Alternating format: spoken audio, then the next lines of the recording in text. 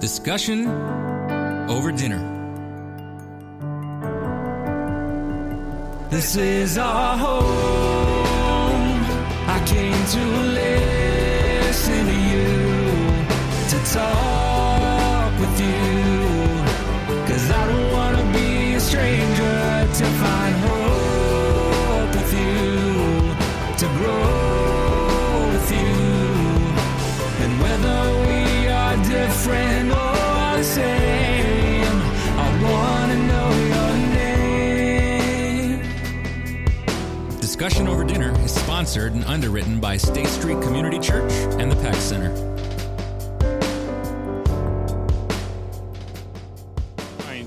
Welcome to Discussion Over Dinner. Tonight we're going to have a deep and robust conversation about mental health. And to give you a clue of why we're doing this, we believe that the best way to be good neighbors in LaPorte is to have conversations. And the best way to have conversations is to break bread with each other. And so we have created these spaces to hopefully cultivate good conversation amongst people that are different than you. We don't expect everyone that comes to these events to agree with us or to agree with me. The whole point is to learn from each other while we have these conversations. Each conversation has a panel, and I'll introduce them later. But before we do that, a couple quick notes. I want to thank our team of Joel Crane and Jason Clemens who prepared tonight's meal. It was fantastic. Can you give them a round of applause? Also, we have other team members that come, and they help kind of make sure this event goes well. Gwen Hollinger sets up our room in here. Ellen Cooper gets all of our drinks and stuff ready, and she was here early to help with other things. Becky Crane, obviously, Crane Train, puts it all together. She's the glue that holds it all together. And then, who am I missing? Somebody else was here. Other people. Huh? Kelly, thank you. Kelly Tanger, who helps with content. Kelly, during the week or during the month, will send me articles, which is really helpful to say, hey, this might kind of spark some conversation or spark some ideas for our conversation. And Kelly's a great volunteer as well, and a leadership team member here at State Street. We value these times together. Some of you, maybe it's your first time here. Some of you are a part of this community, and we are glad that you're here. We think it's important to talk. We think it's even more important to listen. And so as we kind of build this night together, and as we have the next hour to an hour and a half together in a conversation with these panelists, I want to invite you to text numbers. You can text this number here to the question, text questions to the number 219-690-8057, and that will come directly to me. And we will present the panel with questions. Obviously, last month we had way too many questions and not enough time, but we will ask as many questions as we can. And I want to invite all of our friends who are watching online as well to text questions from wherever you're at watching this, and we will get them as well. I want to invite you again, share this. After this event, we will put this video and audio podcast online. You can go to iTunes and subscribe, or Google Play. We believe that LaPorte needs to have more conversations. We're going to continue doing these, and as we do, hopefully we'll create a better place to live, to worship, and to work. One of the inspirations for me for our discussion over dinner is a guy named John Wesley. And if you go here, you know I have a fanboy crush of John Wesley. But if you've ever noticed that there's a Methodist church in about every township in LaPorte. And it was Wesley's vision to put a church in every township because he believed that the church ought to be the center and the hub of a community's health. In that, they should be a place that people can get educated. They should be a place where people can be made to feel well. They should be a place where you should be able to wrestle with the idea of God and humanity. They should be the center of culture in a community. They should be the center of social work in a community. And unfortunately, the church in America, we're not doing that all that well, but we believe we can reclaim that. And so State Street's vision is to reclaim that vision.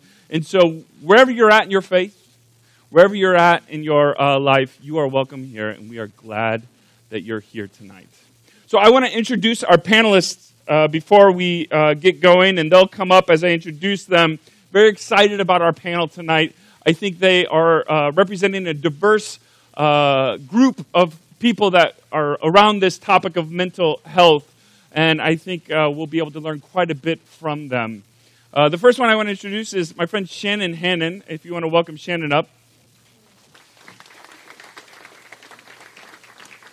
Shannon is a friend of mine and a State Streeter here, but she also is the Vice President of Medical Services at the Bowen Center.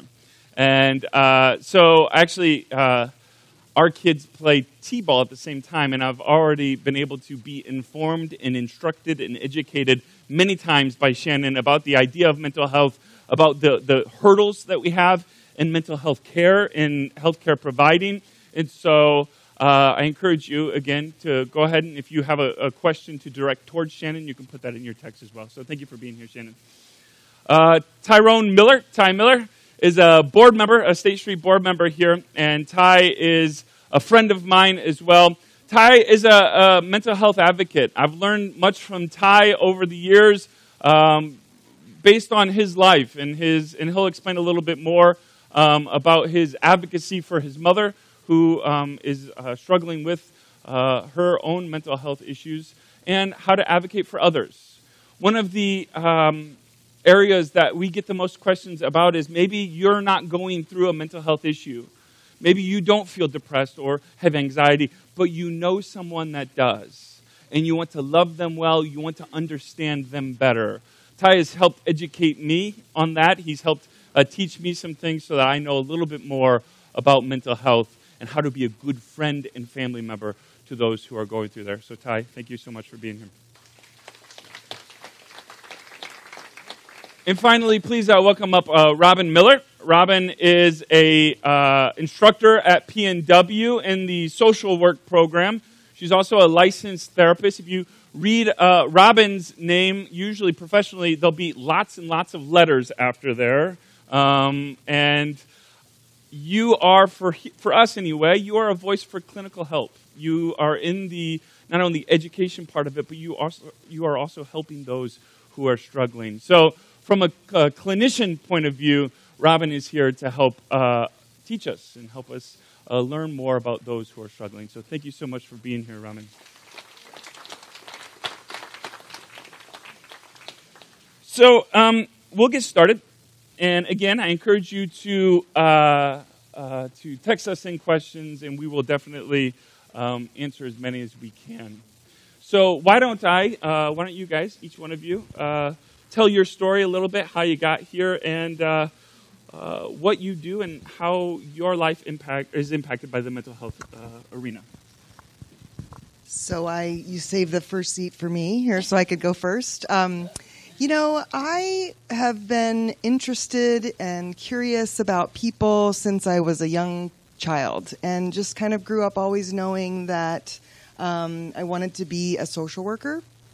And for those of you in the audience that don't know, sometimes social workers have the stigma of being the ones that take children away. And while many of us do work in the area of child welfare, we do many, many other things, including working with people struggling with mental illness. So I pursued my degree in social work, went on to get my master's degree. I worked in many different areas of social work, from child welfare to mental health and trauma and Native Americans on the reservation, and so many, many different areas. And I just began teaching. I've just taught for 3 years at PNW, so it's a fairly new venture for me, but I really find it to be inspiring to train up-and-coming social workers to do the work well. So I'm happy to be here, and will be eager to answer the questions that I can and learn from my fellow panelists. Thank you. Thank you. Shannon? So I, in undergrad, was taking, a slew of undergraduate prerequisites, and psychology was the one class I really enjoyed. So lo and behold, I declared my major as psychology. And so the next thing I know, I'm graduating and trying to figure out where it is I want to be. And there was a local community mental health center who was kind enough to take me as a new grad in, and I worked there for 5 years and quickly realized I had more of a business mind than a clinical mind. And so I shifted and got a master's degree in business and knew I wanted to work in healthcare, making a difference for people. Access to healthcare has always been something I've been passionate about in my role. And so just recently, this past October, I joined the Bowen Center, which is a community mental health center down in central Indiana, focusing on access to psychiatric as well as community mental health services. And so I really felt the mission and the calling to get back into mental health, kind of back to my roots where I first started and where my training was. And it's been a joy working alongside of folks very similar to Robin who are committed to helping people the best that they can. So. Hello. Yeah, I was introduced to mental health issues before I could even speak. Shortly after I was born, my mom suffered from postpartum depression. She was diagnosed as bipolar and schizoaffective disorder before I was born. So the birth kind of threw her hormones off, and she made a significant suicide attempt when I was just 2 or 3 months old.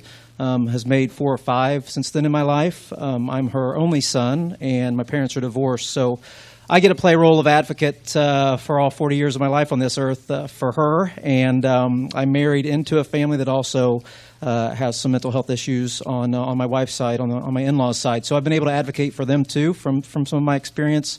I have been in many states and many state hospitals and in front of judges and in front of psychiatrists my entire life, advocating for my mom and others. So I'm passionate about it, and here to answer questions if you've got a family member or a friend or someone that you think needs you to advocate for them. Thanks, Ty. Thank you so much for being here.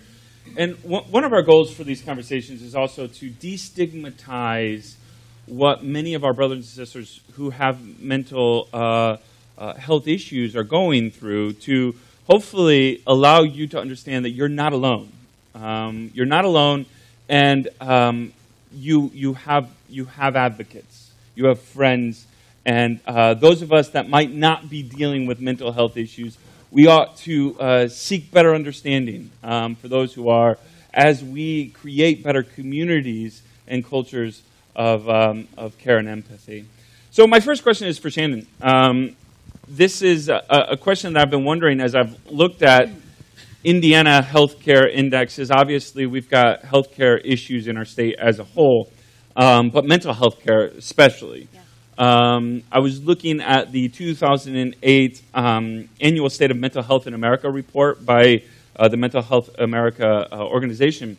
And we are, according to their metrics, which really puts a bunch of different statistics together, we are in the worst 5 states for mental health care in the country.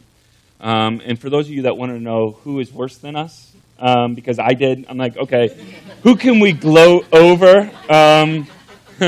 It's Rhode Island, Colorado, New Hampshire, and Oregon. So take that, ducks. But in America, 18% of adults struggle with mental health problems annually.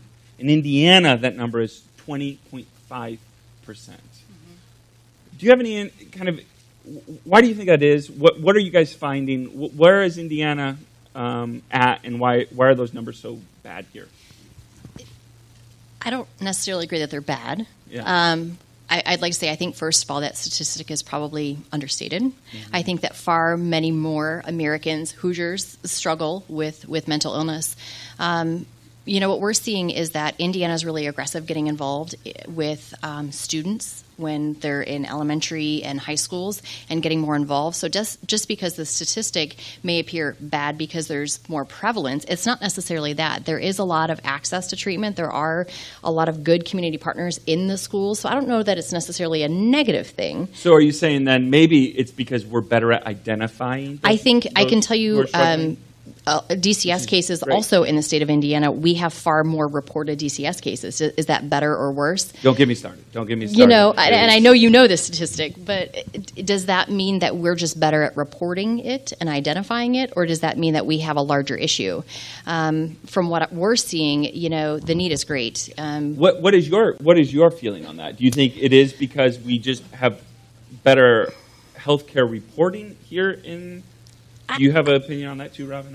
I mean, I don't know that it's necessarily better. I think that the need is great. Yeah. I mean, that's our biggest issue, is trying to find a way to meet the need that we're seeing. You know, wait times are far beyond what I think is acceptable. I'm sure Ty has experience in advocating for family members in that there's just not enough resources to go around.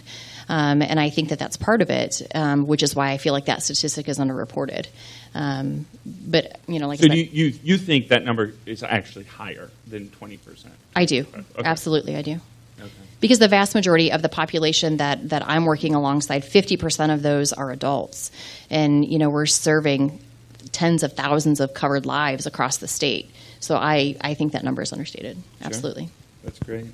Do you have anything to add to that, Robin? Anything in your finding? Or okay, great. Indiana also has, and this maybe speaks to what you're saying with our ability to identify youth in problems. We had Chris Albert here last month, who is a principal at Riley, and I know one of the things they're dealing with is anxiety in children.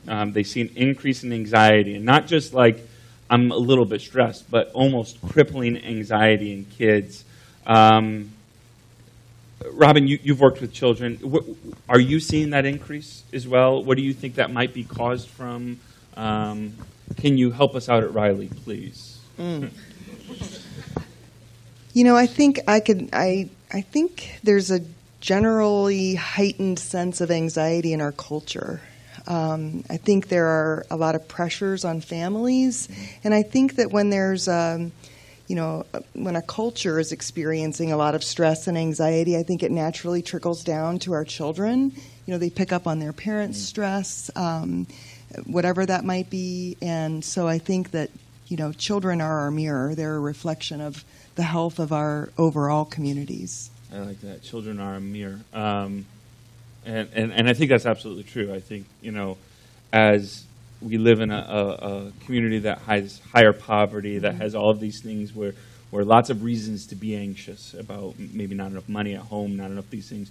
It does impact so many other things outside of that. So, Can I add something to that? yeah, go ahead, Ty. Yeah, anytime.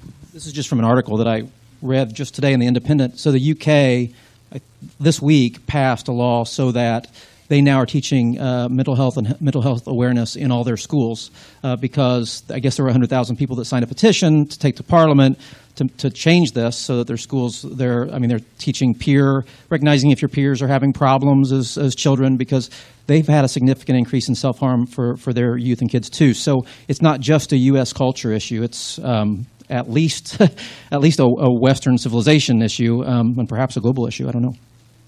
I have a question for you, because I think, again, on your angle, as Shannon's involved in the healthcare advocacy or healthcare trying to get access, Robin's obviously a clinician. For you, as someone who loves someone who is going through serious mental issues right now, take me through how you made sense of that as a child. Not every child is super empathetic, right? So take me through, did you have a season of, not understanding? Did you have a season of frustration? How did you make sense of that as a child to an adult? Yeah, good question. I mean, I think kind of the school of hard knocks, right? I mean, you just kind of learn as you go. I was fortunate enough to be born at a time where medication just has done amazing things. I think my mom would not be alive today if it wasn't for the medication that she's gotten at specific times in her life. And with her illness, if she kind of goes through highs and lows, and so when she goes through a high, she'll think she's fine and doesn't need medication, and then it spirals downward. So I don't know if anyone deals with that, but it's a tough time as an advocate. You kind of have to time your your conversations and your advocacy when the person that's dealing with things can hear it And for instance, when she was depressed, I got her to agree for a power of attorney for me, which she never would have done if she was on a high, because she would have thought that she was fine and would not have wanted me to help. So it's things like that you learn growing up. It just kind of as you go. Did you have to learn to separate your mother's responses to you from how you know she felt about you? You know what I mean? If there's highs or lows, did you have to figure out a way to balance your perception of that? Yeah, and once again, I think just we all adapt to what we are around, our environment. So it's been my life, my entire life. So I don't remember a aha moment. It's just always been the way it's been. She's always been my mom, and I've always been her son, and it's just always the way it's been. So I think it's weird to see someone you love not acting like the person that you believe that they are. You know they are. Her personality. She's like a different person, and so that's an odd thing, and that's one of the weird things with, or at least not weird, but it's definitely different with mental illness than most other illnesses. Back to my point about advocating when she's on a low rather than a high. Oftentimes people that are dealing with mental illness don't know that they're sick or think that they're sick, and so that's very rare, because most illnesses, people do know that they're sick and seek help. So there's things like that you have to kind of learn and figure out along the way that I think make it a little bit different than perhaps other types of diseases or illnesses. But yeah, it's those things that you learn to figure out, that you kind of get yourself in the weeds, and once again, I know when throughout my life. If she's acting in a way that's not her, it's the illness. It's not her, and it's just so interesting that we have medication for a lot of that. It takes time to get it right. It's not like take a high cholesterol pill and your cholesterol's lower. It takes a lot of time. I've spent 9 months at one point in and out of hospitals, up at the Mayo Clinic for months, and going around trying to find the right treatment for her. But there are great treatments out there these days, and I don't think we could have said that 50 years ago. So I'm glad that I've grown up in this day and age, at least dealing with an issue like this. Thanks, Ty. Great response. This question is for Shannon and Robin, either one. What is the state of mental health care in LaPorte County?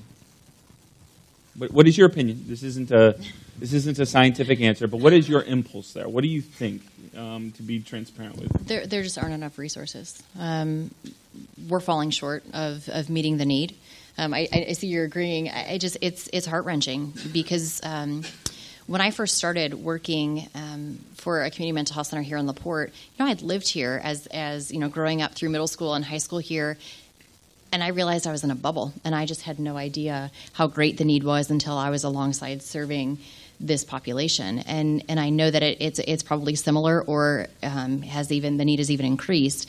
And that's kind of what blew my mind, is I had no idea. And I think a lot of people are unaware of how great the need is, which is why, in turn, there aren't a lot of resources available. Shannon, when you say resources, what do you mean by resources? Doctors or clinics, or what do you mean by that? Access to treatment. People like Robin who are coming alongside folks. Mostly there's a bigger issue with healthcare in access to treatment in regard to cost, and insurance companies and things like that prohibit or make it very, very difficult for people to have access to treatment. And to me, that's the biggest issue, is that if there's a need, the resource should be available, and we can figure out the business side on the back end, which is one of the big, kind of mantras I like to take, is let's figure out what the problem is, apply the resource, we'll figure out the business stuff on the back end. But in LaPorte, I feel like that's what the issue is. You have one basic, provider here, and they can't do it all.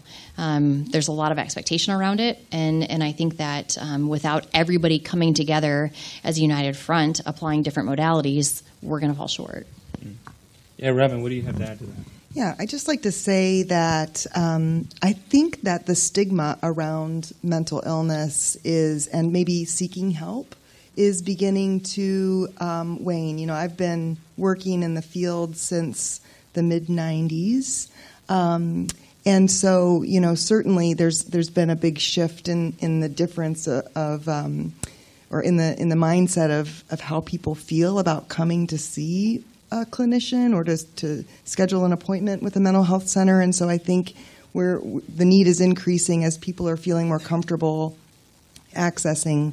I do think, as a clinician, one of the areas that I find most challenging is psychiatry.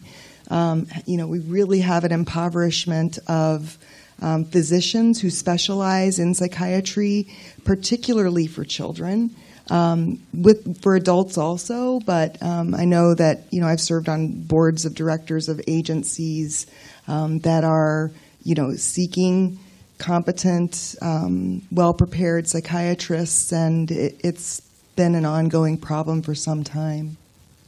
So go ahead. I mean, that's honestly a big portion of my job is recruiting psychiatrists, and it is difficult. You see the programs, and they're just not producing a lot of psychiatrists. In the world of medicine, it's not as lucrative as some of the others. You have to go and participate in just as long of fellowship programs, and it's difficult because attracting a psychiatrist to a more rural location like Indiana is very difficult, and so a lot of times we will get physicians who maybe aren't their philosophical approaches don't necessarily match with communities, and so it's difficult to find the quality competent ones that Robin was speaking of. But it's extremely difficult to find providers, one who have a passion for it, and then getting them to invest in a community and stay long term. So then, is it causing a lot of GPs to then act as if they are psychiatrists, or it is, and I worked in the traditional healthcare setting for about 10 years, and a lot of GPs, honestly, they're not comfortable. I mean, maybe some general practitioner, by the way. General, like family providers. They may be for maybe mild cases of depression or anxiety, but something more sophisticated. A lot of times, they're making referrals out. And it's difficult because there aren't a lot of providers that specialize in the care that some of these folks need. Great. Well, let's get to some of your questions, and we'll go from there. So we've got a lot of them. All right. Here's a question. How do you explain to people, and anybody can answer this, okay? How do you explain to people that you have a mental illness? What is a good way to explain to people without making people think, right? Because there's this stigma that, you're crazy, right? And that's not what it is, obviously. So how do you think is best to explain to people that you have a mental illness? Anybody? I'll go first. Okay. Go ahead, Rob. Okay, Rob. Because I have the easy job. When people come to see me or someone like me, they obviously feel like there might be something going on. And so, it's certainly not one of the first things that will come out of my mouth. But after doing a comprehensive assessment and, asking some questions to kind of drill down on what I think may be going on, I'll have a very compassionate yet candid conversation about, it sounds to me like maybe you're struggling with depression or anxiety or fill in the blank. And then I will use our DSM, which is a Diagnostic and Statistical Manual of Mental Disorders, the fifth DSM-5. And I'll open that up and read to them the actual diagnostic criteria so that it's not just, they have an understanding that it's not just my interpretation of what that diagnosis is, but what the actual symptoms are and what that really looks like. And we'll have a conversation about that. But one thing I'd like to say after having said that is I think it's really important for all of us to understand that we never make an assumption that someone has a mental health problem before we've ruled out a medical problem. Because many things can mimic mental health issues, and I think that it's incumbent upon us, from an ethical perspective, to make sure that we're not jumping to that conclusion, which could really be harmful to people. So with that caveat, I will... Anecdotally, I'll speak to that real quick, Robin, when I got diagnosed with Graves' disease, it's a thyroid disorder of your endocrine system, and I had never experienced anxiety in such a way, but it was fortunately my doctors recognized, hey, this is probably going to be a byproduct of this autoimmune disorder, so we're gonna treat this early, so you don't have to get too bad.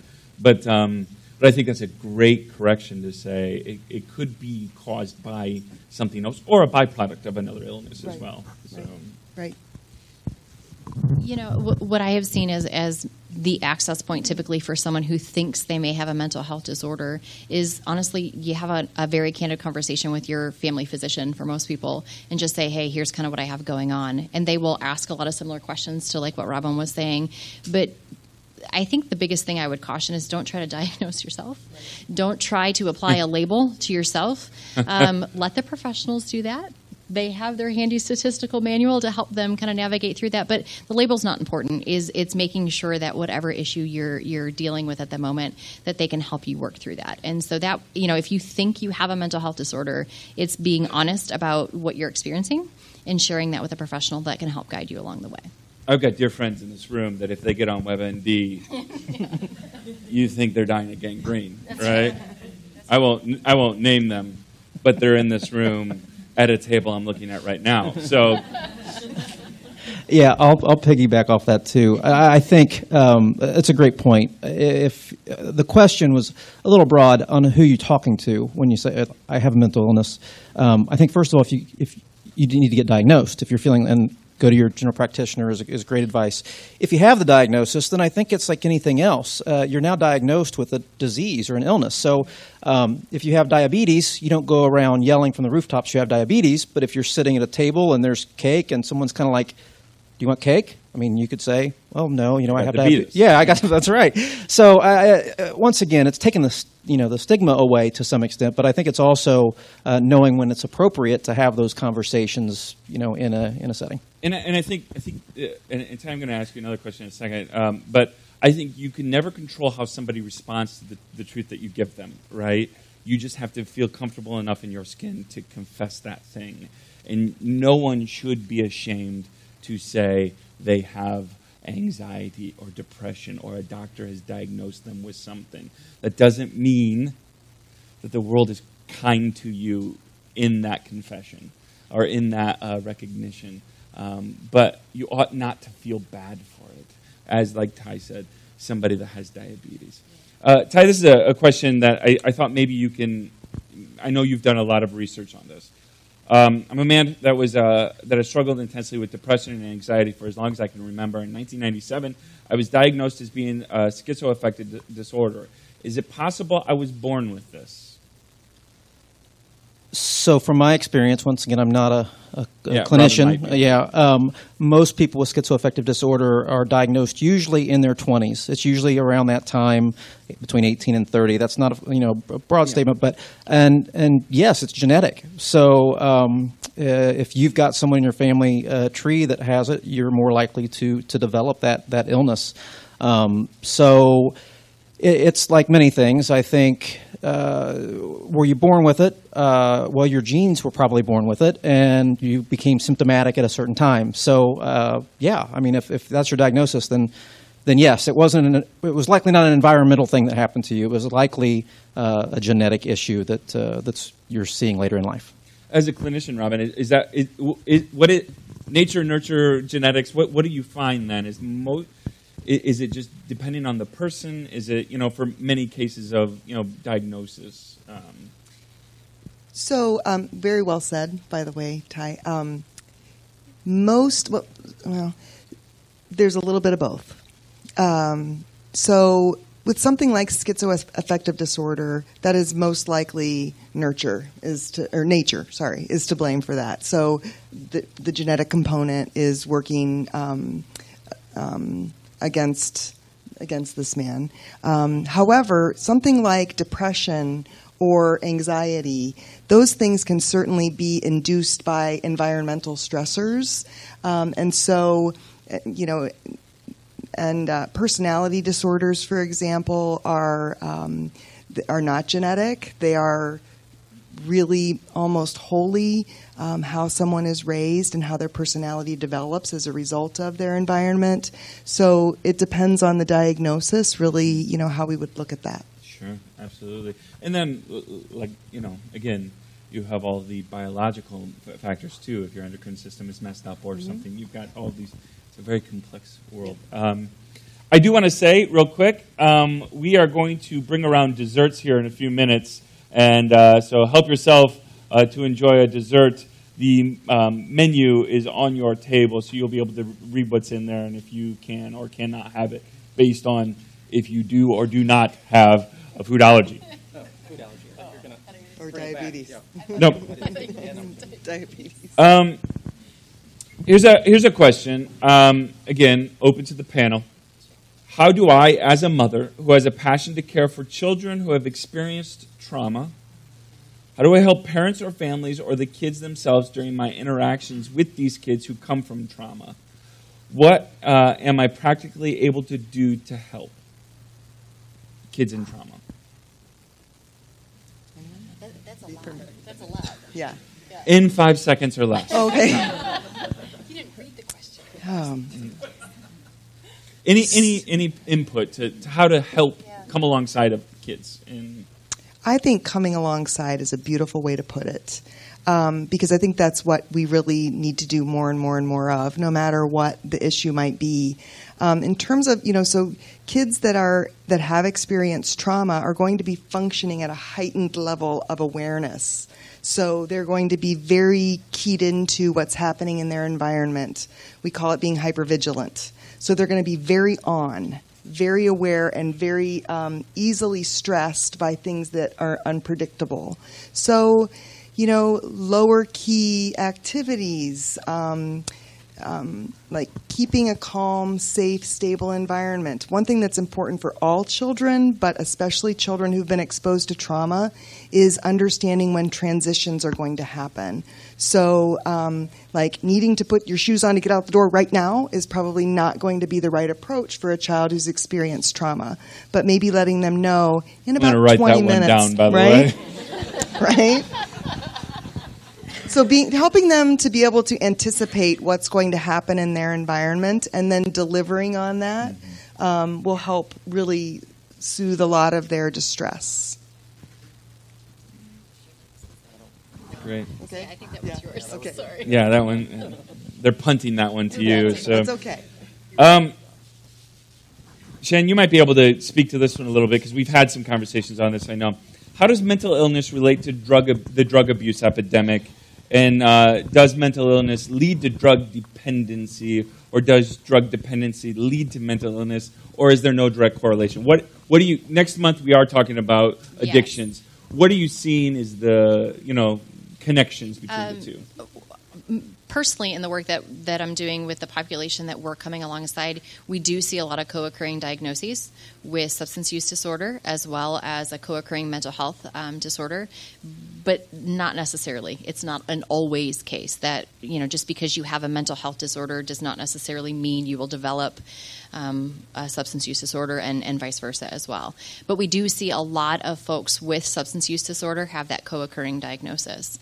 And so you do see quite a bit of that, which is why you typically see community mental health centers who are staffed with a team of psychiatrists in addition to addiction medicine physicians that come alongside clinicians to handle the counseling portion, the psychiatry, as well as addiction medicine if you need it. So you're seeing community mental health centers diversify a little bit. The interesting thing is that the psychiatrists that at least I've been exposed to, addiction medicine is just a small piece of what they're learning in their training as well. And so finding physicians that have specialized in addiction medicine, they just started a new class of board certification for addiction medicine because it's become so prevalent in the communities that we've had to provide additional training for our physicians to be able to adequately treat. And so, we are seeing a whole care team is how we approach it in my daily work. But you are seeing folks that do have both, but it isn't necessarily a one one size fits all. If you have one, you'll have the other. That Jim, we had that conversation not too long ago, if you remember. Yep. And it really wrecked with just my paradigm on some things there. In that we are educating care providers right now on how to deal with the issues that people are living with today. Yeah. And so we're asking, why is the drug problems not solved yet? And I know we're getting into next month, but it does correlate a little bit. When right now we're training the army in a sense, right? I mean, to get out. And we're behind the eight ball. We are, and I think admitting that is important, because we need to admit that maybe what we did in the past doesn't always work. I think, Ty, you kind of referenced that. Advances in medication, advances in treatment models, advance, in medicine in general, lends well. But to acknowledge the fact that we're behind the eight ball and kind of the old tricks aren't working anymore to provide the relief that people need. And so, we are training people, as we're learning, but it's difficult because trying to catch up the ground to have enough resources available to treat people is what we're running into. There's just not enough. Robin, this is a question for you. What is a trigger?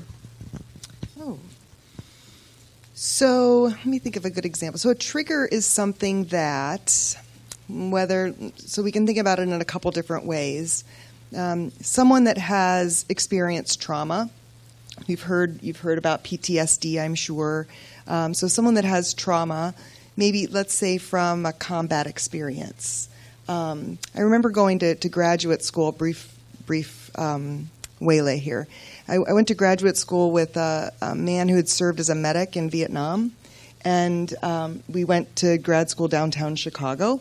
And whenever, we'd be walking to class or out for coffee after class, if there would be a helicopter that flew overhead, he would have a reaction to that. That would be distressing to him. So for him, that was a trigger. So I think that's an easy way to understand in terms of trauma. But even if we don't have a diagnosed mental illness, all of us are triggered by different things in our lives. There may be that aggravating behavior that your spouse or your child engages in that triggers an emotional response. So with mental illness, it just has maybe a little bit more profound impact on someone in the moment. So then, as a clinician, I'd love to get your input on this. As somebody that's, let's say we're raising children or we're teachers or, and we've identified triggers with a child or with someone is the best help to help live with the triggers or to help live getting around the triggers, to a sense, to mitigate the triggers, get a life where there is no triggers or where there are no triggers, or is it to how to survive a trigger once you see it, or both? Well, I think that would depend on what the trigger is. If the trigger is mom or dad raging at the child, we would want to try to eliminate that trigger, right? Again, writing that down. But if it was... However, I think it's important to really help people develop coping skills for managing their responses to triggers because, we live in a world that it's hard to predict or to buffer children or adults from things that might upset them. And so a better approach might be to equip a child or young person or older person with some skills to manage their response would probably be more insulating for them just going through life. That idea of coping is one of the things, again, that the elementary schools right now are trying to deal with, because if we don't help our children learn how to cope now with anxiety and stress, it only gets exasperated and grows exponentially by high school. And then, which is just an interesting point of education, right? That actually educating on triggers and learning how to cope with triggers and is an important part of human flourishing, and so. Absolutely, yeah. Another question. How can I speak to my young children about the mental illness of a family member? Go ahead. Ty, you got any opinions? Or I don't want to dominate. I guess I'll explain. No, just kidding. Well, I think first of all, we go back to the idea of it being like any other disease. I think you are just frank and open and honest, and you explain whatever the diagnosis is of the family member and what those symptoms can be, and that doesn't mean that this person is always going to experience those symptoms, but they have a history of it. They're still part of our family. They love us.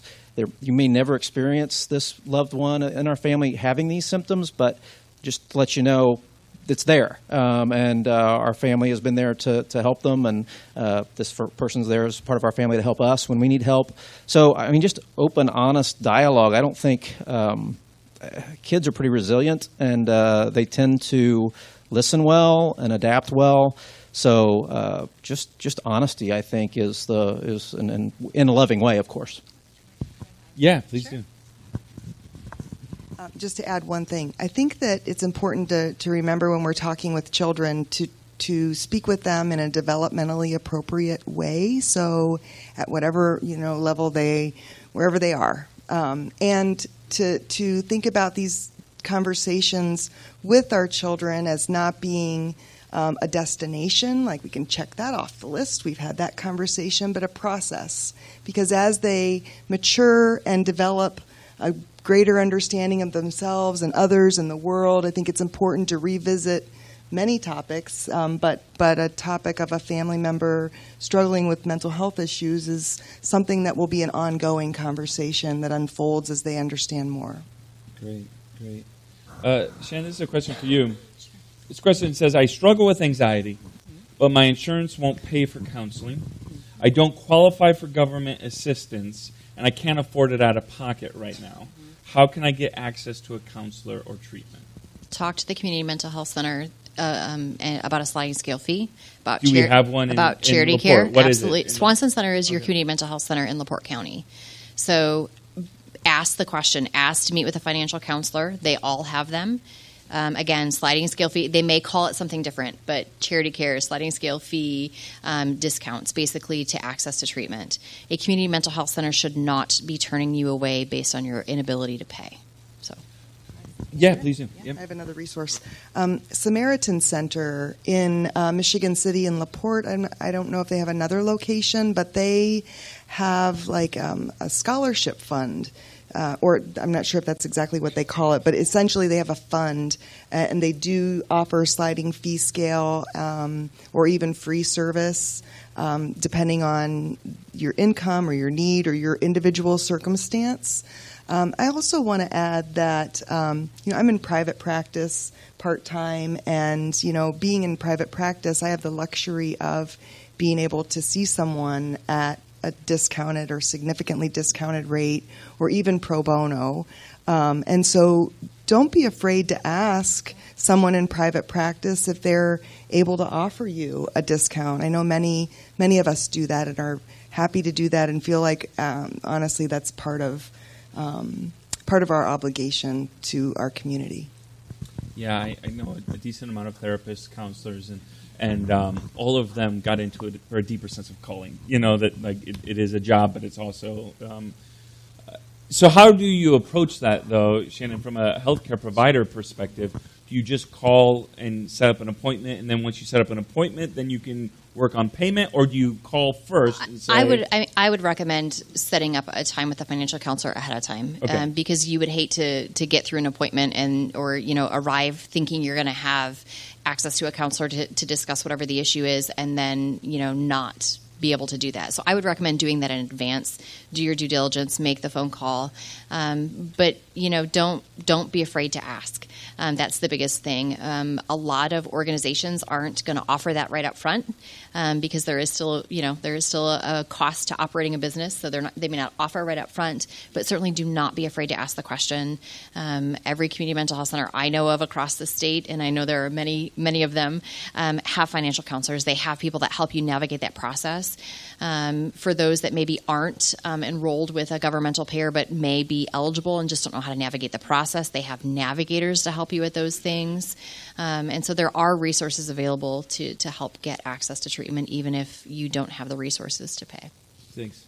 We have a website, discussionoverdinner.com, and each episode of this, each time we do this conversation, we put the links of different organizations that we talk about and things like that. We'll put Samaritan's Counseling, Samaritan Counseling, and Swanson Center on there as well. And if you guys have any other links, or you can certainly give that to us as well. Sure. One other long shot. Yeah, go ahead. It might not apply to this specific question, but the VA is also, if there's service in the family, the VA is a resource. So it might not apply, but just throwing that out there too as a possible resource.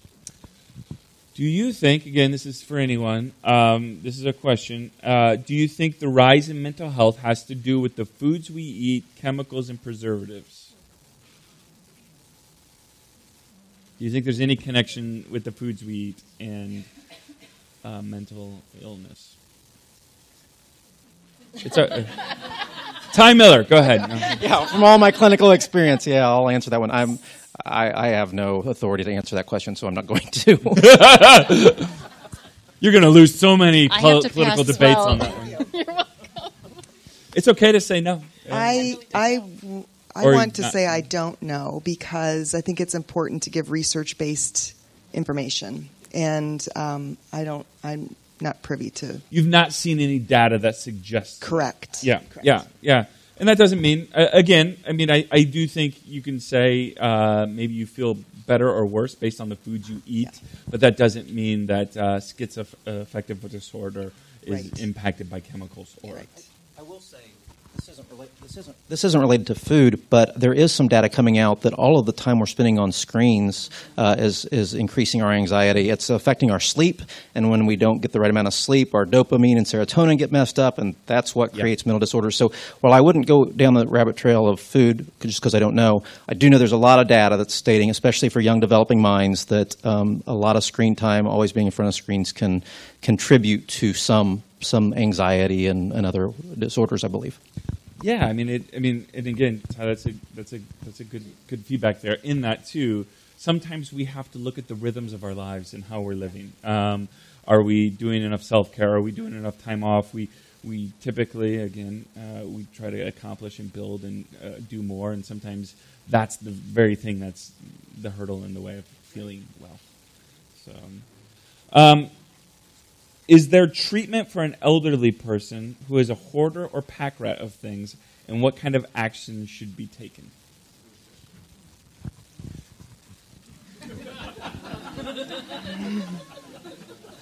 Well, or is that a symptom? Is sometimes hoarding a symptom, or what? there is an actual diagnosis of hoarding disorder. But I wouldn't recommend diagnosing a family member. I do it with all my family, by the way. I really think that intervening with someone that you know or love, that you are concerned, that may have an issue with hoarding, I think that it would probably, the first step might be getting them involved with some supportive services where that issue can be evaluated objectively. It's very difficult for us to be objective about the people that we know well and love well. And so I think that it might be important to connect that person with a counselor who could help kind of sort that out. And they would then help you or help that individual devise a strategy or a plan as they're comfortable. Because, again, we've talked about coming alongside. We don't want to drag someone through an intervention. That's generally not a recipe for success. And so we have to find a way to, get their investment in their own health and recovery. We've got some teachers in the room. They would like to know, or a few of them anyway, I've seen some text here, with kids that are young, do you have any recommendations for maybe some exercises or some things they can do in the classroom? Because everyone ought to, right? Self-reflection, these kind of things. Is there anything that you would recommend, Robin, as a clinician, that they can maybe do that can help some of their kids? I do. I have one great idea that I tell my college students. I wish someone taught me this whole idea when I was in elementary school. And I certainly teach my own children. There's this approach to helping people that is pretty common. It's called cognitive behavioral therapy. And the idea is, what we think really impacts the way we feel. And the way we feel impacts the way we show up. We oftentimes want to work on managing the way we feel when the trouble really gets started with what we're thinking. And so for children to understand, that's a powerful tool to really think about, when you're feeling something strong, well, what thoughts are feeding those feelings?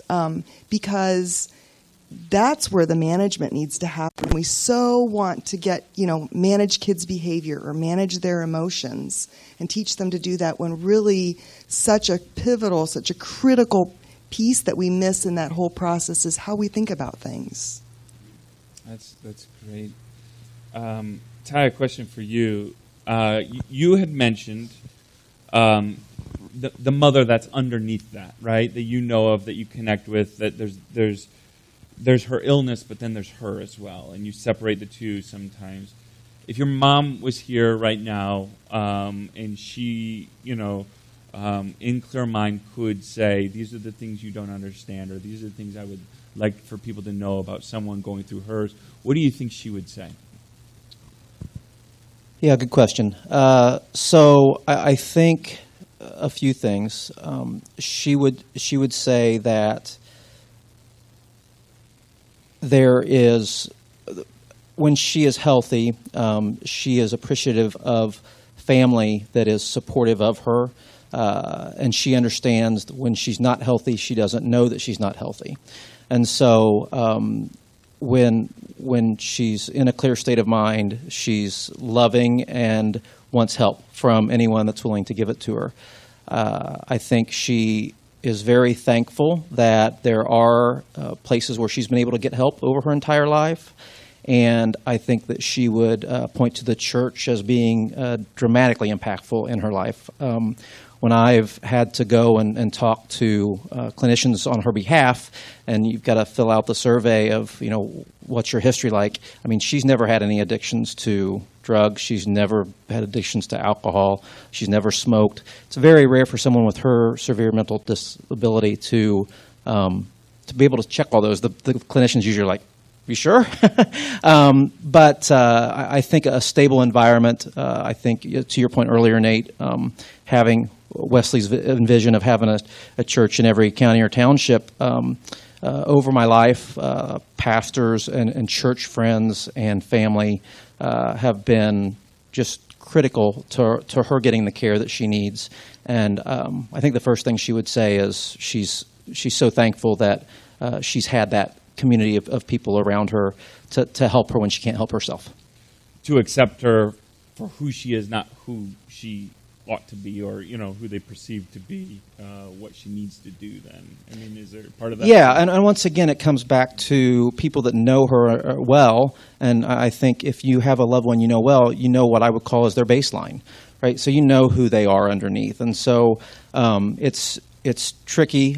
You don't want to force someone into a situation that perhaps they don't want to be in. But I've stood before judges to get her committed, and I've stood before judges to get her out of mental health centers and state hospitals. So once again, I think it just comes down to knowing the loved one, understanding them, and when they can't advocate for themselves, you've got a responsibility to. And she would say, I've been a pretty good son to be able to do that for her. And I know she does say that. I guess this is for anybody up here, but Ty, maybe you specifically too, maybe Robin, you'll have some input. I don't know. There is, you had mentioned that sometimes if she's not in a good place, she's not willing to admit it, right? Or she doesn't have the wherewithal to cognitively or emotionally see that she's not in a good place. However, as someone that loves her, that is advocating for her, you have to deal with that. Yet, I've also heard the pushback too, which I think is very critical. You don't want to diagnose your family members, or you certainly don't want to be that person that if somebody's having a bad day or a bad moment, you blame their illness for it, right? How do you live within the tension of that? Or have you learned anything to live there? So the symptoms are pretty dramatic when, at least from my experience, let's talk about the manic depressive side. She's double diagnoses. So when she's in a manic stage, it's risky behavior. It's buying a lot of stuff that she can't afford.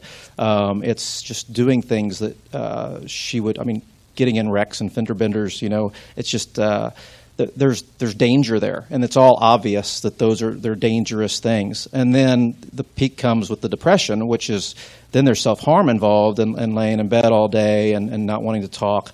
So at least in my experience, the symptoms are dramatic enough that I know when it's time to find ways to help her. So getting her into a GP if she doesn't want to trust me in that moment, getting her in to talk to a pastor or a family member, getting creative ways to get her the help that she needs, which always involves getting in front of the right doctor to get the right treatment. So you got to go here. You just have to figure out how you're going to get her there. The end goal is treatment. And once again, we live in a day where most mental illnesses can be treated pretty effectively with a number of therapies. So it's just a matter of getting the person that needs the help in the right place to get the help they need. Did you ever take it personal?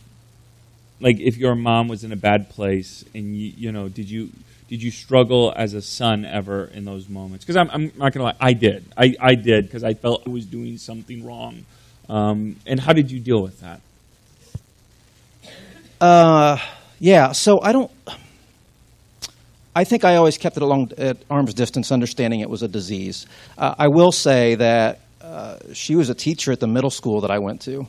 She's a middle school teacher, and in middle school, as you can imagine, that's a pretty dramatic time growing up.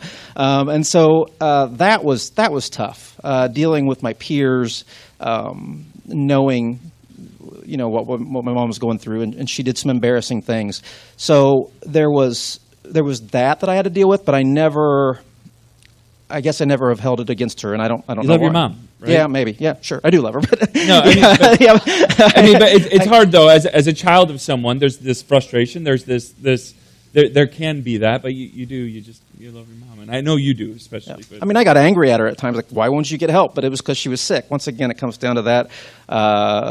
To my point earlier, it's one of the rare illnesses that people, when they are sick, they don't want to admit that they're sick or get help. So, Shannon and Robin, I'd love to get your how. Let's say someone here wants to find a counselor or a therapist, or how do you find the right one? Because that doesn't just because there's one you go to doesn't necessarily always mean it's the right one, right, for you or whatever.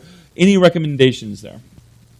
Well, I certainly would recommend not just going to somebody because that's the only option. You need to be able to establish a trusting relationship with whomever that person is. And certainly I'm sure Robin can elaborate more, but it is important that it's somebody that you trust, that you feel very comfortable with, because you're sharing pretty vulnerable information. And if you're going to be able to get help, you're going to have to be pretty candid and vulnerable. And so I think it's important that it's somebody that you have that trusting relationship with. I would also ask somebody who knows. Ask your pastor. Ask a friend, ask, reach out to Robin or, another clinician that and ask for a referral of someone to see. Yeah, I agree. I think word of mouth is really powerful. Also, another thing, before I tell you the main thing, is, if you have health insurance, you can check online with your insurance policy to find out who's in network. So you can get a list of people that would be covered by your insurance. And I oftentimes, if I have friends or students or, ask me who might be good, I'll say, why don't you send me a list of who's approved on your insurance, and I'll tell you what I know or who I know of that has a good reputation, or I know of their work personally. So that's another little tool. But something I tell every client the first time I ever meet with them, and I mean this truly, is, just because somebody recommended you to come see me doesn't mean that you're going to like me or feel comfortable with me or feel confident in my ability to help you. And so if at any time, whether that's in this first appointment or in our next appointment or the one after that, you really don't feel comfortable or confident in my ability to help you, I promise I can act like an adult and help you find somebody who may be better suited for you. And I do think that Shannon hit the nail on the head with, you really do have to feel comfortable. And that first appointment is usually a pretty nervous time for people because it takes it takes a lot of bravery to make that phone call and show up for that first appointment. It's very vulnerable. And so, it may be in that second appointment that you really feel like you get a sense of who that person is. But don't stick with someone you're not comfortable with. It's not worth your time or your money or your effort, but persist on finding someone else. We got just a little more time here, and a lot of questions still to ask. But this one of the reasons we're doing these kinds of conversations is there are a lot of issues happening at the federal or state level, and we ought to be aware of those. But our impact can be felt most on a local level. And so we wanted to have these conversations on how they impact our local level. And so this question is for you, Shannon, is our local hospital has shown they are not interested in treating mental health issues, presumably because it's not profitable. How do you get them to allocate resources toward mental health because of the great need? How does that happen? That's a pretty difficult question. Honestly, just having that kind of conversations, making sure local hospital leadership understands what's actually happening. Engaging them in conversations. Do people hear? Can people here contact the hospital Absolutely. and say it's Absolutely. important for us in LaPorte to see mental health care happening? Absolutely. Okay. Absolutely. Have those conversations. Petition even, the local leadership and have that candid conversation.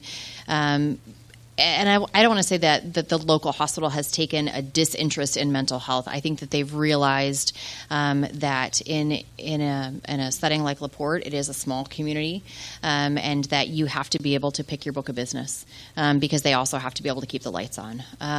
But I think that the local hospital could do a better job of advocating for a good community partner to come alongside, that they give an option to people in LaPorte. And I think that's something that they could improve upon because, again, a single solution for a community this size, there's not enough resources to go around. And so I would encourage you, reach out to the local hospitals, the leadership teams, reach out to the physicians who also advocate and have a heavy role in what services are offered, because it isn't just that. It's the recruitment piece we talked about, too. Trying to keep psychiatrists in this area is tremendously difficult. So that's the other thing, is it's great if the hospital is willing to offer the service, but if you don't have the providers to provide the care, your hands are tied there as well. So. Yeah, please do. I don't want there to be any misconception, however, that if someone that you know is in a crisis, like is it at risk of harming themselves or someone else, you still are able to go to the LaPorte Hospital emergency room where you will be evaluated, or your loved one will be evaluated, and they will make arrangements to have you or your loved one transported to a facility where they can have treatment. So it's important to know that in an emergency that is an option. Those transfer agreements are in place at any hospital facility that has an emergency department. So it's not just even in LaPorte. If those watching could be in Stark County, where there's a small hospital there too, or, even in Michigan City, if the beds aren't available even in their units, because that's the other thing is, while we may not have our own inpatient unit facility here, those that do find that their beds are often full. And so again, like Robin said, absolutely, there is care available, and they will work tirelessly to find a resource available for you in a crisis situation. So if I'm hearing you right, get your letter writing campaign going, and don't be afraid to contact people in the hospital locally, yes, on the board or whatever. If it's an important issue to you. Absolutely. It is not going to hurt to have the conversation, and to have the conversation often. Yeah. All right. This is a question hot off the press, specifically to you, Shannon. Is Bowen Center thinking about coming to LaPorte County? That was not my question. That was a question. I've asked her, by the way. So he already knows the answer, so I thought maybe it was his question. Absolutely. Being a part of the Bowen Center has been a really good experience, but it also has been kind of heartbreaking, because I know the services that we provide as an organization, and I want that here. I want that for our students in our schools. I want that for, people in the community, and I want that for everyone to have access to treatment like that. And so, yes, we have 2 members of Bowen's executive team live in LaPorte. And when our leadership team got together and realized that so many, 2 of us of our leadership team are commuting down to something they believe in, how could we not try to bring it back to our own home community? And so, yes, we are looking at coming into LaPorte. What that looks like right now, to be completely honest, I don't know. But I will work tirelessly to make sure that we have some sort of solution coming to LaPorte. Is that, and no timelines, no dates, is that, do you think a fairly short-term thing? I mean, like, you're thinking before you and I retire? Yeah. Okay. Absolutely. All right. It's a conversation we're having daily. How Bowen has expanded is typically they start with mobile solutions, community-based solutions, meaning you have community-based case managers, social worker type individuals who have some training in social work coming alongside, typically in school settings or for adults, working alongside of folks in the community and in their homes with skills training and things like that. Bowen went into Elkhart and St. Joe counties kind of that way. Without starting the bricks and mortar operations. Typically, those are extremely expensive operations to start, and when those communities already have community mental health centers in place, those state dollars are already going to those organizations. The thing I love most about Bowen is when there's a need being unmet, we're willing to go in, and there's a need being unmet in LaPorte, and so we feel a duty and an obligation to respond. And to kind of contextualize that, I'm planning on retiring at the end of the year. So you heard it here. Bowen Center will open up by the end of the year in LaPorte. Spread it on the Facebooks. There's a question here. Where is Bowen Center? So our corporate office is located in Warsaw. Our largest outpatient office is in Allen County in Fort Wayne. We are, like I said, in 15 counties across the state. The closest one here, obviously, is St. Joe County, but our closest bricks and mortar is in Marshall County and Plymouth. And so we go countywide, working with the other community mental health centers in each of those. Okay, this is an interesting question. This is a little bit different than some of the other ones we've been given. Robin, and I'd love to get your input on this contentious topic here. Okay, are spankings useful in child development, or are they still? Wait! I missed that question.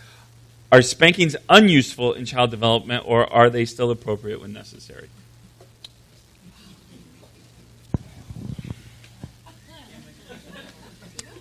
This is a contentious topic, so I'm just going to give my opinion. I'm not a fan of spanking. I think that most oftentimes when spankings happen, they happen when parents are angry. And I think that the message is that we hit when we're angry. And so as a basic across the board answer, I'm going to say I'm not a fan. I understand, however, there are people that would say I spank my children when I'm calmed down and they know that I'm calm and this is the punishment.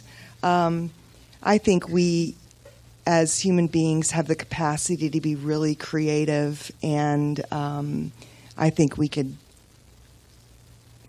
find other ways to discipline our children. I think it's really important to differentiate discipline. Just because you don't spank doesn't mean discipline doesn't happen. Oh, right. And I also want to say, if my child were reaching for a hot burner on the stove, I might swat their hand away. Or if they're getting ready to run out into traffic between cars, I'm going to yank them back. But in terms of spanking as a discipline strategy, I think we have many other options that we can promote and talk about. Yeah, and I like to use as an example, I was spanked. My children weren't. My kids are way better than me. So that's all the proof texting I need of that topic.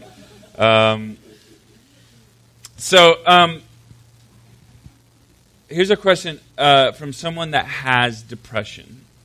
They have friends that have depression. they've got family members that have depression. How do they help someone in that's going through their own mental health crisis without being brought down in the crisis as well? Any input? I would say, I think for anyone struggling with depression, and I think for human beings across the board, I think that we really have to prioritize self-care and having boundaries. And so if something's becoming overwhelming or having a negative impact on you and your efforts to help people, I think it's important that you take care of yourself. I know, as a clinician, there are times where I'm overwhelmed by the things that I hear and the distress and the loss and the trauma that people deal with. And, sometimes I can go home with a pretty heavy heart and a pretty heavy mind. And, the number one best thing I can do for myself is to acknowledge that and to do something very intentionally that's going to help restore, my health. This is a heavy topic, right? I mean, it is, and it seems overwhelming. As the statistics they can be cherry picked. We can talk about those. But as a community member, as someone that cares about LaPorte and LaPorte's mental and emotional well-being, what is something practical, like legitimate, that we should be doing to help this issue in LaPorte County? Anybody have an opinion? Ty, you got something? Yeah, I got something. I think just having conversations with your friends and family that mental illness is should not be stigmatized. We're talking about it's less than it was, but it still kind of is. So it's an easy thing to do. Is to I've had family members that I still think my mom's just weird, and so just having conversations with your friends and family to make it less feeling like it's something that you need to hide, because the last thing we want people that are depressed to do is to try and hide it because they're ashamed of it. There's no reason to be ashamed of it. It's an illness and they need help. So that's an easy one. Just talk to people about it like it's a normal illness that we all deal with. I think I would echo, Ty's comments there. Coming alongside people and loving them well, regardless of what they're going through, is a big part of it, and owning it. Because I think if, like this statistic you quoted earlier, about 20% of those adults living in Indiana have struggled with a mental illness, I do firmly believe those numbers are understated. And being vulnerable, if somebody's willing to share with you, maybe helping identify, validate what they're going through is a huge portion of this doesn't, make you insert label crazy, weird, or, whatever societal word wants to be placed on it. I think just being loving, honestly, and having the conversation, advocating for those that aren't able to advocate for themselves is really important. And just getting awareness is a huge motivator for people and a huge positive momentum that can move things forward. Things like this, like Ty was saying, a discussion, because this isn't an easy topic to talk about. Not that long ago, people wouldn't talk about mental health. Everybody had the crazy Uncle Larry or whomever that, he just was quirky or weird that nobody wanted to talk about. And it doesn't need to be that way, because again, it is an illness that there is treatment, and that's what gives people hope. Is there is treatment for the vast majority of the things that people are struggling with. There are options to improve your situation, and that's what's really exciting, and that's why we should talk about it, because guess what? It doesn't have to stay exactly the way it is. It can improve and get better. I'll add one little thing. I think that in terms of furthering the destigmatization of mental illness, I think language is important. And in my house, I'm trying to outlaw the use of crazy and the use of insane, because I think that probably makes someone who's struggling with a mental illness feel bad about themselves.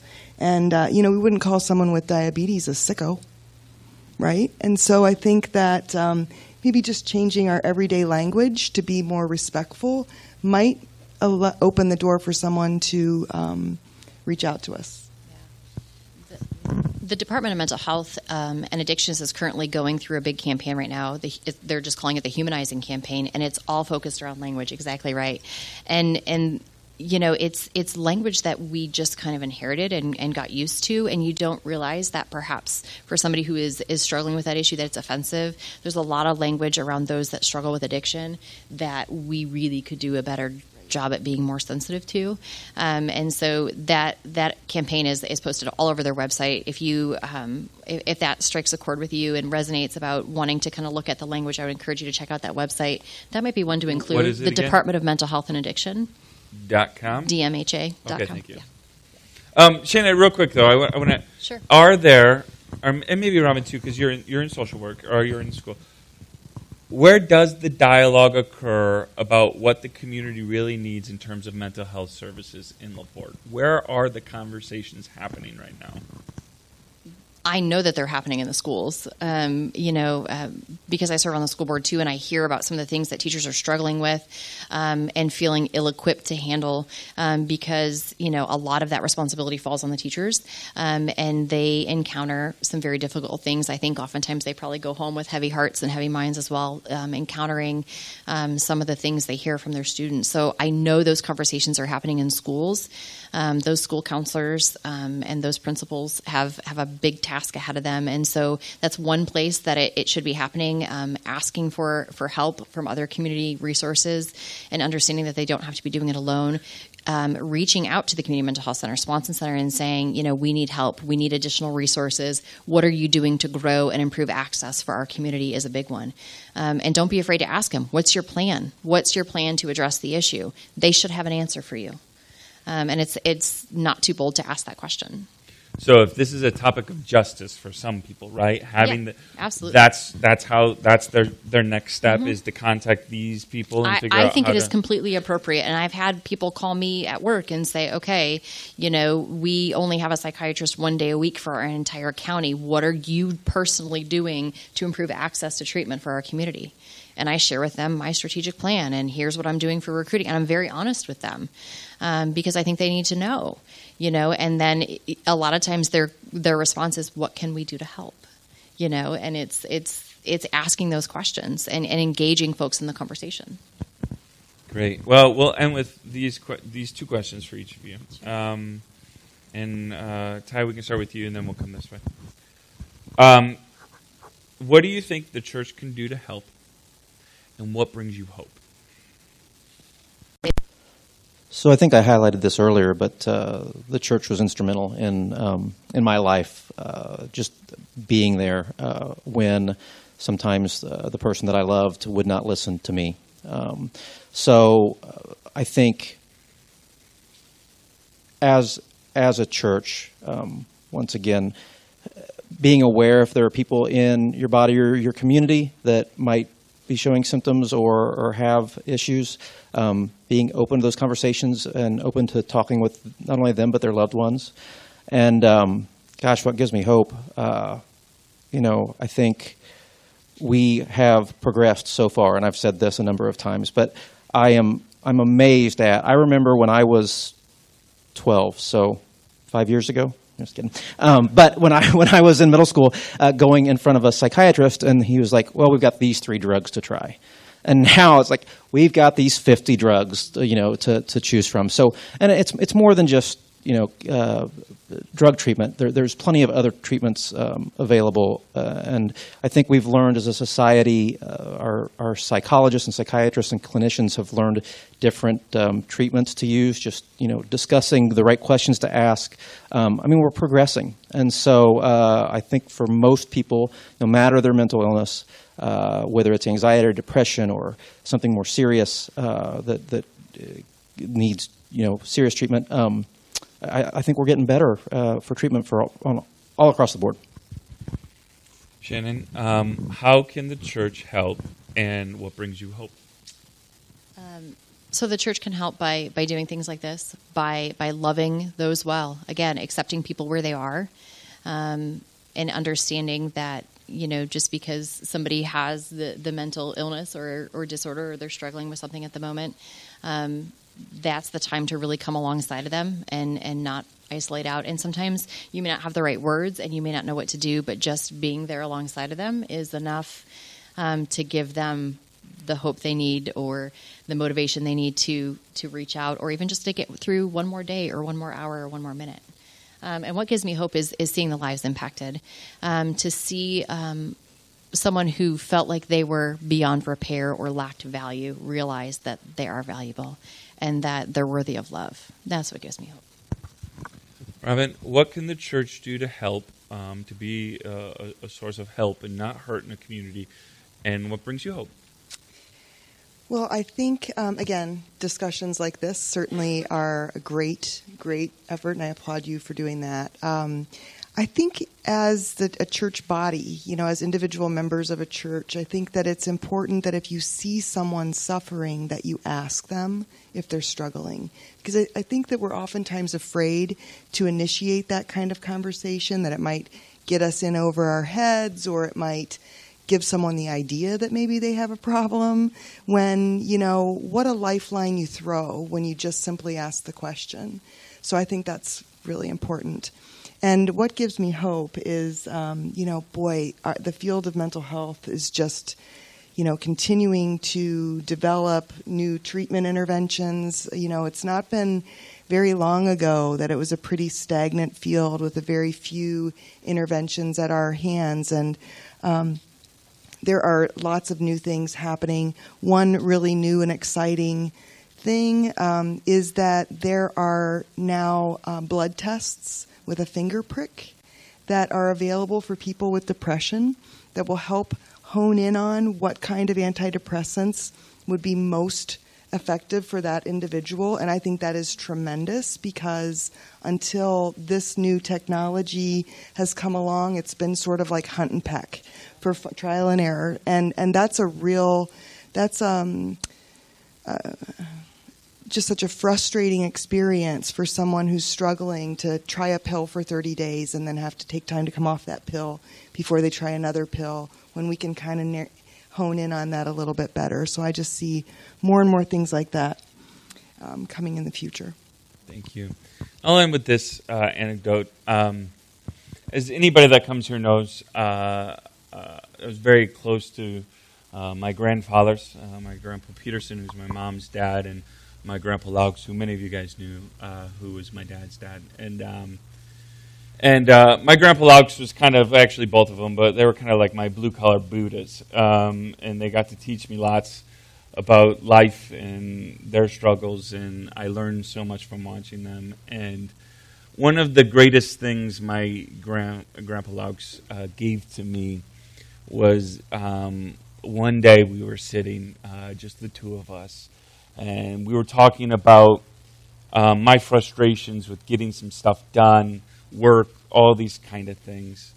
And my grandfather had this funny story or anecdote, which was funny, but it was, I think, somewhat true to him as well. When people would say, Bill, Noah didn't build the ark in one day, or the ark didn't get built in one day. And he says, yeah, because I wasn't on the job. And as funny as that is, there's part of him and part of me that resonates with that. And he said, Nate, you're going to come to a point where it'll never be enough. You'll never accomplish enough in a day. You'll never feel good enough. You'll never feel like you're worthy enough. And he said, and I spent a lot of my life battling that, being depressed about that, being anxious about it. And he said, don't do what I do. Get help. He said, as my grandfather would said, we're just not right in the head, bud. And he said, don't get help, or don't live with that your rest of your life. Get help. And that was motivation for me. And as you guys all know here, I've got anxiety. I take a pill every day for my anxiety. Some days are good days. Some days are bad days. Some days I have to tell my wife it's not a good day today for me. Sometimes I have to call my dad, and he answers the phone, and I get to yell at him, and he takes it. Sometimes I have to do more self-care and say I need to pull back because the things that I'm feeling aren't real to life for me right now. They're building up.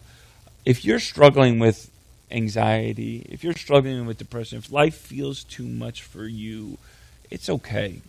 It's okay. I want to give you the same advice that my grandfather did. It's okay to get help. My grandfather was the toughest man I ever met in my life. And if he can say it's okay to go get help, and at his age, don't be afraid to get help, and don't take as long as he did to get help. I'm telling you that as well. Don't be afraid. It's okay. I want to thank the panel today. Will you give them a round of applause?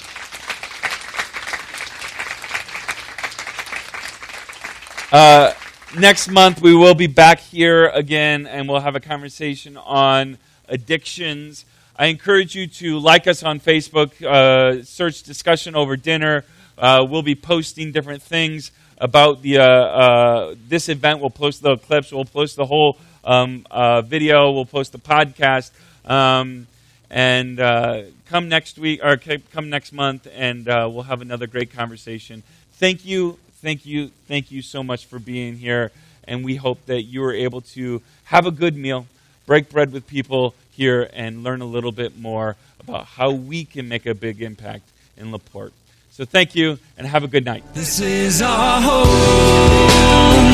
I came to listen to you, to talk with you, 'cause I don't want to be a stranger, to find hope with you, to grow with you. And whether we are different or the same, I want to know your name. Discussion Over Dinner is sponsored and underwritten by State Street Community Church and the Peck Center.